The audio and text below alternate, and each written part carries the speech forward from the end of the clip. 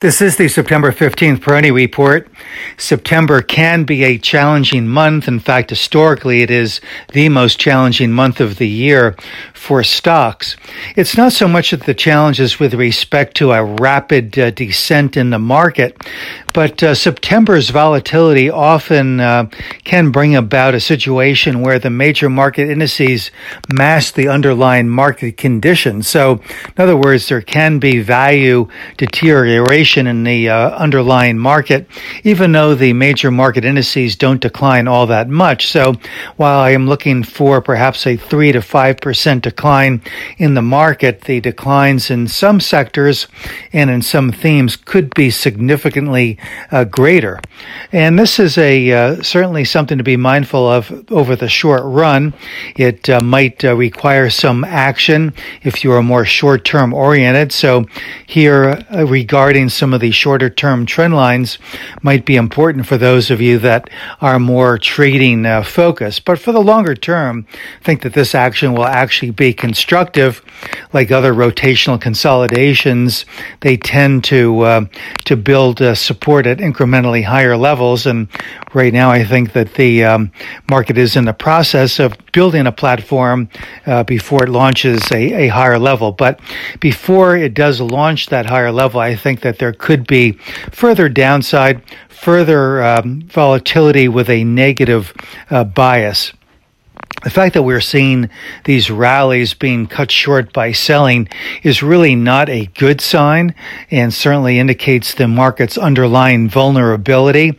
So if some kind of an event did unfold that is beyond the scope of the news items that we have been reading or experiencing here in recent weeks and months, then it could have a more significant impact to the downside.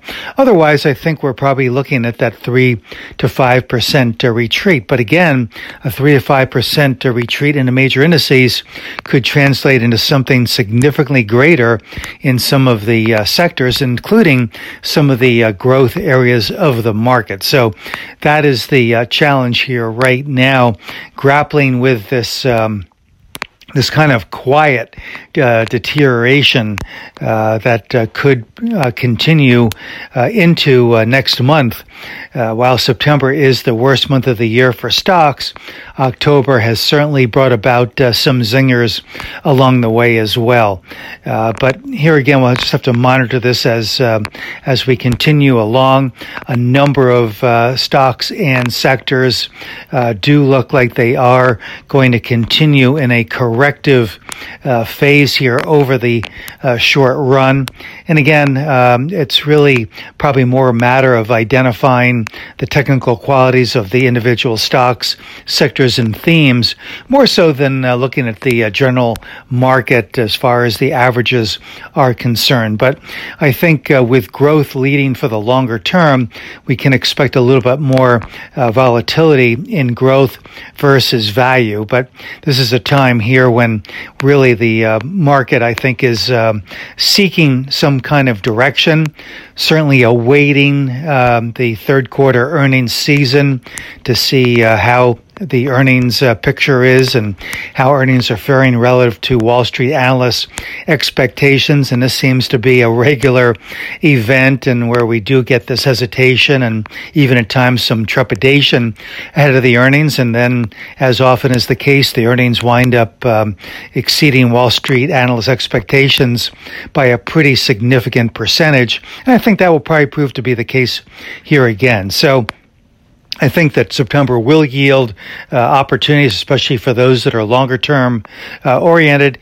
But for right now, I think some patience and perhaps some restraint might be in order. This is Gene Peroni at Peroni Portfolio Advisors. All expressions and views presented on this podcast are the opinion of the commentator and may be subject to change. AAM makes no recommendation as to the suitability of any investment. It may make a market or have financial interest in any security or sector discussed. Past performance is no guarantee of future results. Investors should consult a financial professional before making any investment decision.